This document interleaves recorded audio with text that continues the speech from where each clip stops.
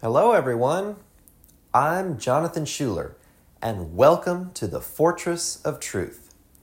Thank you so much for joining today. God loves you, and I know He has great things in store for your life. Today, we're going to continue looking in the Word of God at the phrase, verily, verily. Like we've seen before, there's 25 of these passages where Jesus uses the phrase, verily, verily. And we're going to be looking at the fifth passage today. We're going to be in John chapter 5. We're going to begin with verse 16, but before we do that, let me give you a little bit of background to get you caught up to where we're going to be starting. In the first part of John 5, Jesus healed the man that was lying at the pool of Bethesda. This man had been weak and sick for 38 years at this point. That's a long time. But Jesus came to him and told him to rise up, take up his bed, and walk. The scripture says, and immediately the man was made whole and took up his bed and walked. That's something he hadn't done in 38 years. And we find that in John 5, verse 9. So this is a great miracle. This man who had been in this sick, weak, diseased condition for 38 years, in a moment when he encounters Jesus, he's instantly made whole and gets up and goes home after 38 years. But then the religious leaders found out about this, and they got very upset because the day that Jesus did this was the Sabbath day. That was their holy day. That was supposed to be a day of rest where you didn't do any kind of work, and they were very legalistic about what constituted work. And they thought that because Jesus healed a man on the Sabbath day, oh my goodness, he broke the Sabbath. And they got so angry, they just blew their top. And then that gets us to John 5, verse 16. And therefore did the Jews persecute Jesus and sought to slay him, because he had done these things on the Sabbath day. But Jesus answered them, My Father worketh hitherto, and I work. Therefore the Jews sought the more to kill him, because he not only had broken the Sabbath, but said also that God was his Father, making himself equal with God. Then answered Jesus and said unto them, Verily, verily, I say unto you, the Son can do nothing of himself, but what he seeth the Father do. For what things soever he doeth, these also doeth the Son likewise. For the Father loveth the Son, and showeth him all things that he himself doeth, and he will show him greater works than these, that ye may marvel. So Jesus is saying in this passage, he's explaining why he did what he did when he did it. He says that by himself, he can do nothing. He only ever did what he saw his heavenly Father do. And then in another scripture, we see that Jesus only ever said what he heard his heavenly Father say. So Jesus, since he only ever did what he saw the Father do, he perfectly demonstrated the Father's heart in everything that he said and everything that he did. So why did Jesus heal this man on the Sabbath day? Because he saw the Father do it. And this is an example to us today. Jesus lived his life here on earth as our example. Now, he suffered things and purchased our redemption so that we wouldn't have to go through the things that he suffered. But during his life, he was our example. He's the one that we should look to, the scripture says in Hebrews 12, looking unto Jesus. In other words, fixing our gaze on him, using him as our example for how we should live our life. So Jesus only ever did what he saw the Father do. we as believers today should be led by the Holy Spirit that's on the inside of us. When He directs us to do something, that's the path we should take. So Jesus said that He only ever did what He saw the Father do. And then in verse 20, He says, "For the Father loves the Son and shows Him everything that He does Himself." Everything that the Father did, He showed Jesus, and then Jesus lived it out on the earth. Let's look over now at John chapter 14, beginning with verse 6. Jesus is speaking to His disciples here. Jesus saith unto him, "I am the way, the truth, and the life. No man cometh unto the Father but by me. If ye had known me, ye should have known my Father also. And from henceforth ye know Him, and have seen Him."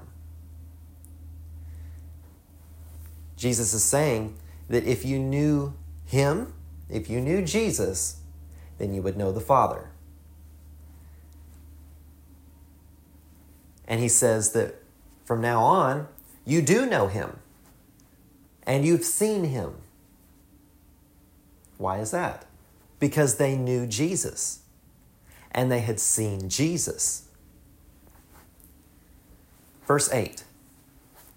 Philip saith unto Him, "Lord, show us the Father, and it sufficeth us."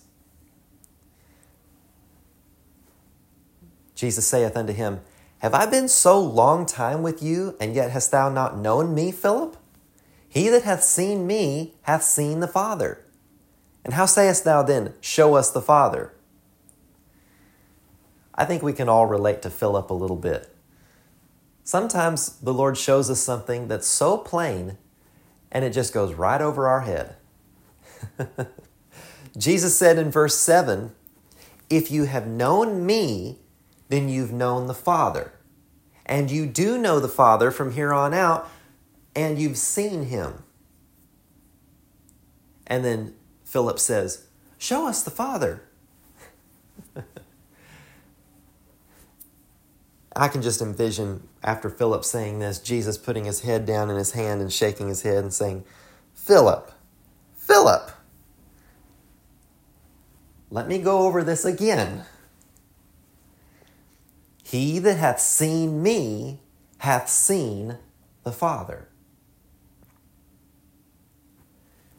This is an important key. If you've seen Jesus, if you can observe what Jesus did, if you can read and hear what Jesus said, then you can see the Father. Jesus is a perfect picture of the heart of God. Colossians 1:15 out of the Amplified Bible says, talking about Jesus, "Now He is the exact likeness of the unseen God, the visible representation of the invisible. He is the firstborn of all creation." The contemporary English version of that same verse, Colossians 1:15, says, "Christ is exactly like God, who cannot be seen. He's the firstborn Son, superior to all creation." Christ is exactly like God. We can't see the Father. The Father is invisible, the Scripture says. However, God knew that it would be very difficult to relate to someone that we couldn't see, that we didn't have a representation of. So when Jesus came to earth, He was the exact image of God the Father. In fact, it says that in Hebrews 3, that Jesus is the express image of the Father. In other words, if you want to know what the Father would do or say, or what His heart is, just look at what Jesus said and did. Jesus perfectly demonstrated the Father's heart in everything that He did and everything that He said. So, since Jesus perfectly demonstrated the heart of the Father, let's take a look and see exactly what Jesus did. And as we do that, we'll get a picture of what the heart of God is. Let's look over in Acts chapter 10.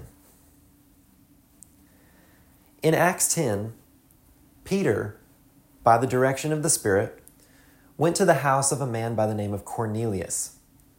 And the Holy Spirit gave Peter a message for Cornelius, and Peter began to witness to him, to share Christ with him. And in Acts 10, beginning with verse 36, we're going to drop down in the middle of Peter's message here. And I'm reading out of the Modern English Version. Acts 10, beginning with verse 36. The word which he sent to the children of Israel, preaching peace through Jesus Christ, who is Lord of all. The word which you know that was proclaimed throughout all Judea, beginning from Galilee after the baptism which John preached. And here's what the word is. Verse 38. How God anointed Jesus of Nazareth with the Holy Spirit and with power, who went about doing good and healing all who were oppressed by the devil, for God was with him. Everywhere Jesus went, he did good. That's the heart of God. Going around doing good. Everywhere God shows up, goodness shows up. God is good. And Psalm 119 says, the psalmist speaking to the Lord, he says, Lord, you are good, and you only ever do good.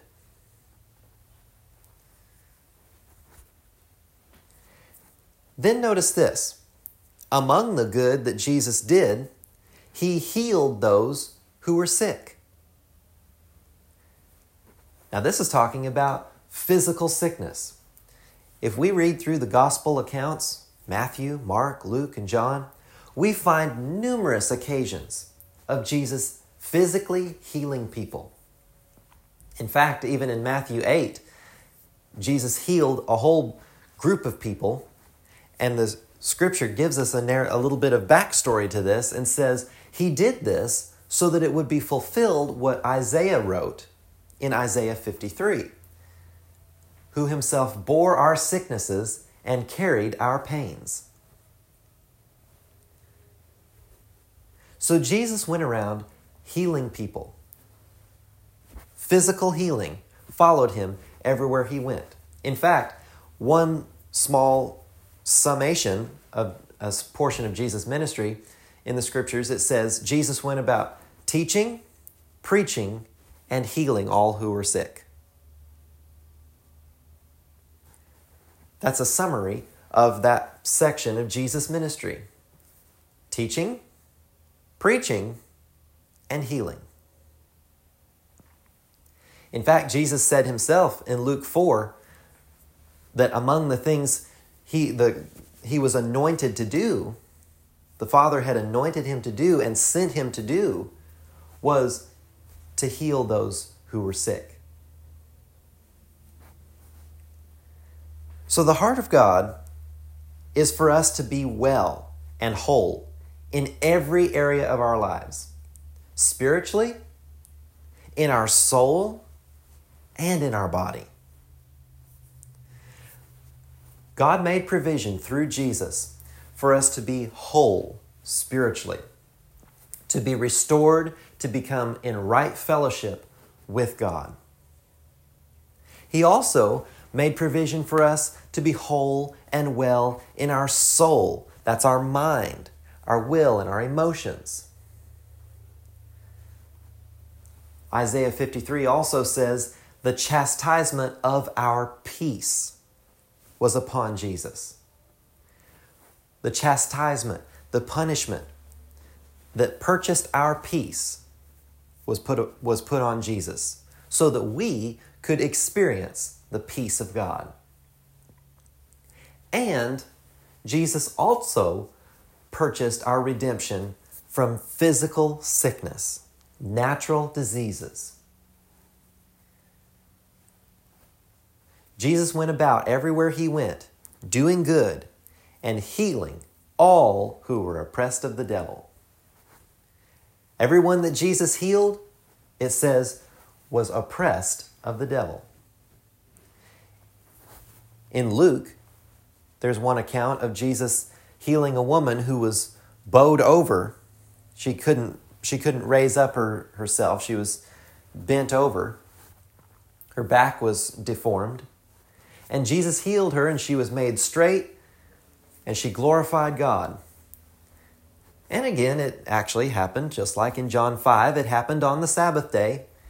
And the religious leaders got upset at Jesus again. And Jesus said, "Ought not this woman, whom Satan has bound these 18 years, should she not be loosed on the Sabbath day?"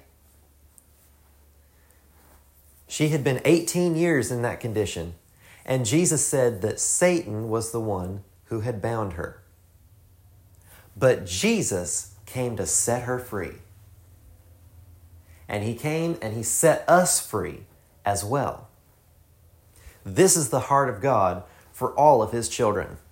He wants all of his children to be well, to be whole in every area of our lives.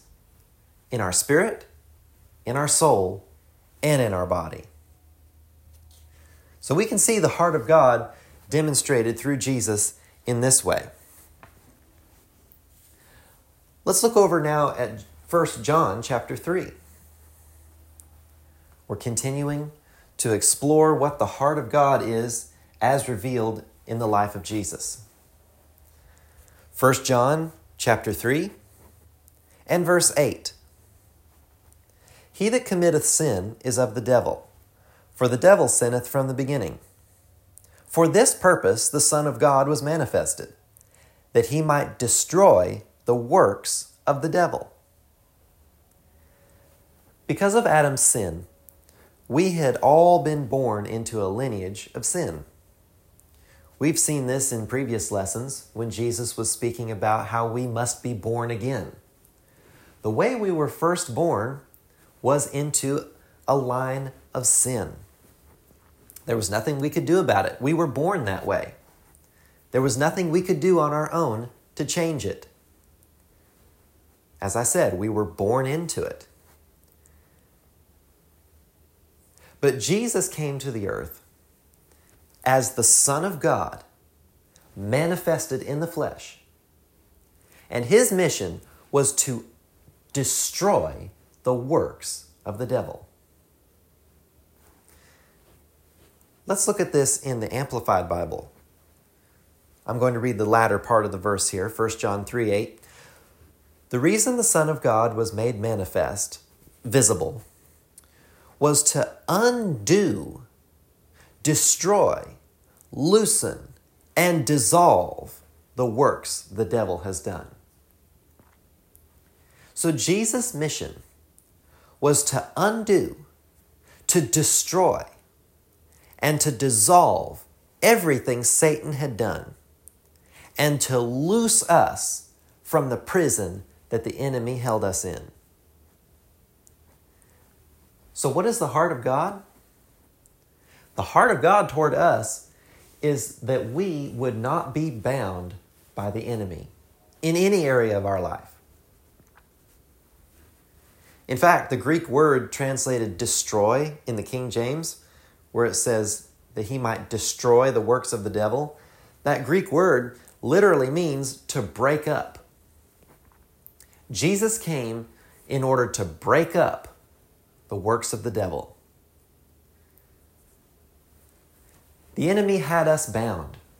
He had us in prison because of how we were born. Like we've seen, we were born into a lineage of sin. We were born into captivity. And the enemy had us bound. But Jesus came in order to break up those bonds, those chains that bound us, and to loose us from the prison that we had found ourselves in.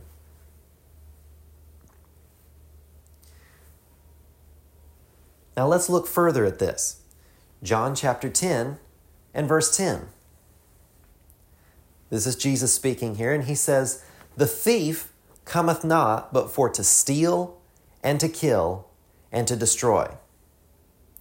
I am come that they might have life, and that they might have it more abundantly."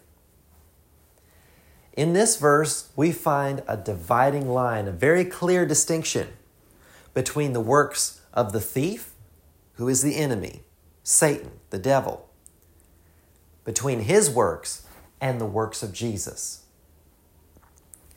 Satan only ever comes to steal, to kill, and to destroy. So if something is stealing from you, if it's killing you, or if it's causing destruction in your life, then you don't have to wonder where it came from. You know it came from the enemy. And something else you know about it, Jesus redeemed us from it.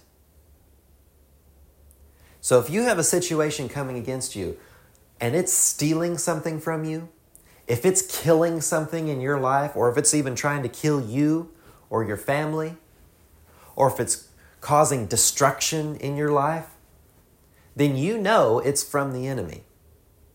And James 4 says that as we submit to God and we resist the devil, he will flee from us.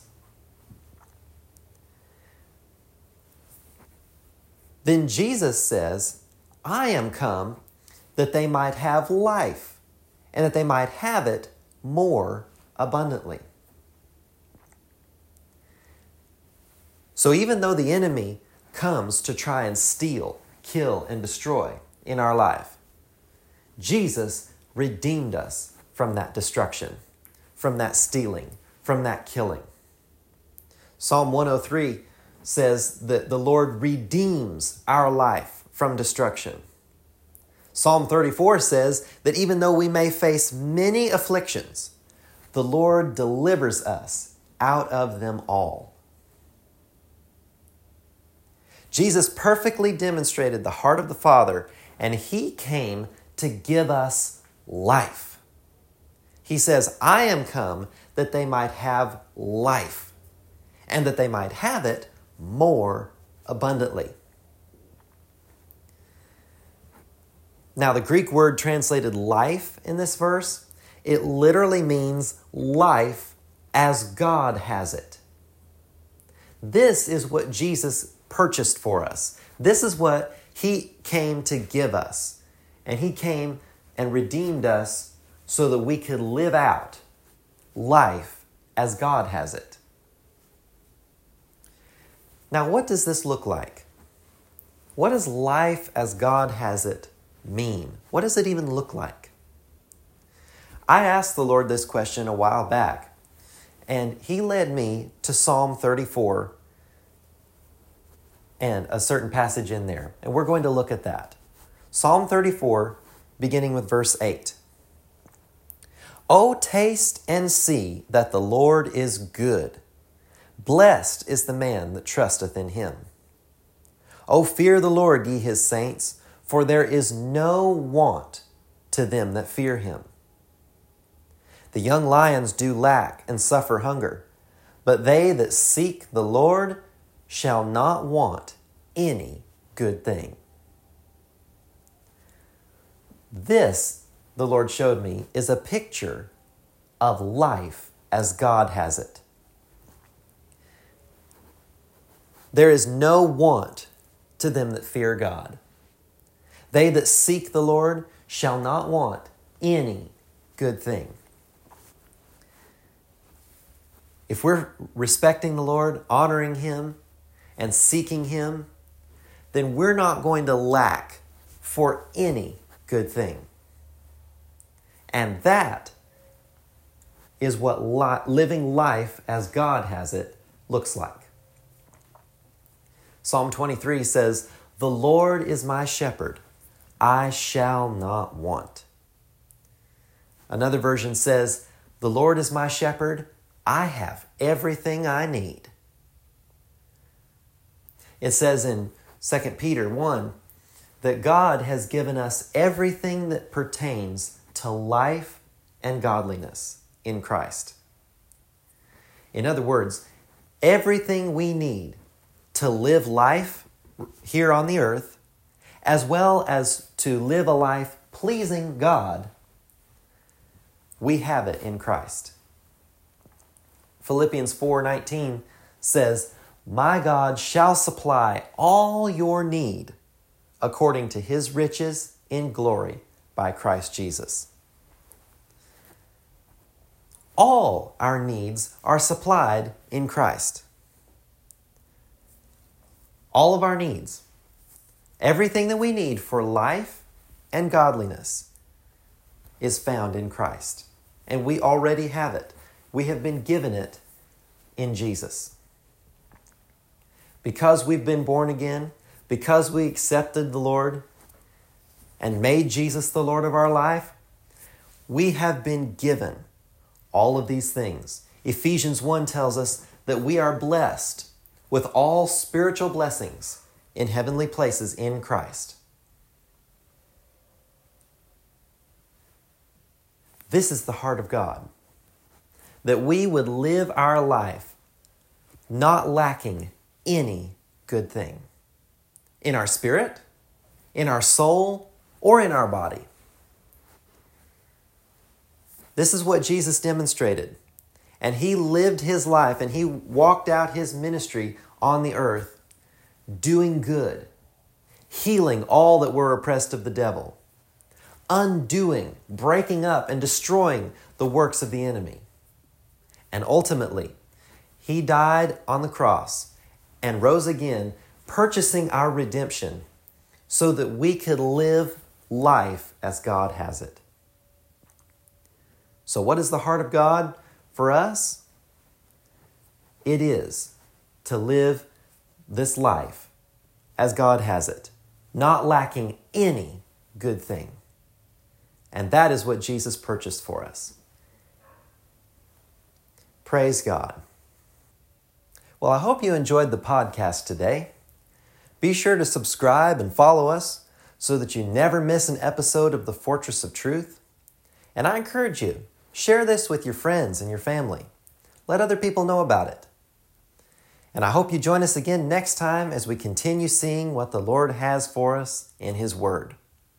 God bless you and have a blessed, prosperous, victorious day in Jesus' name.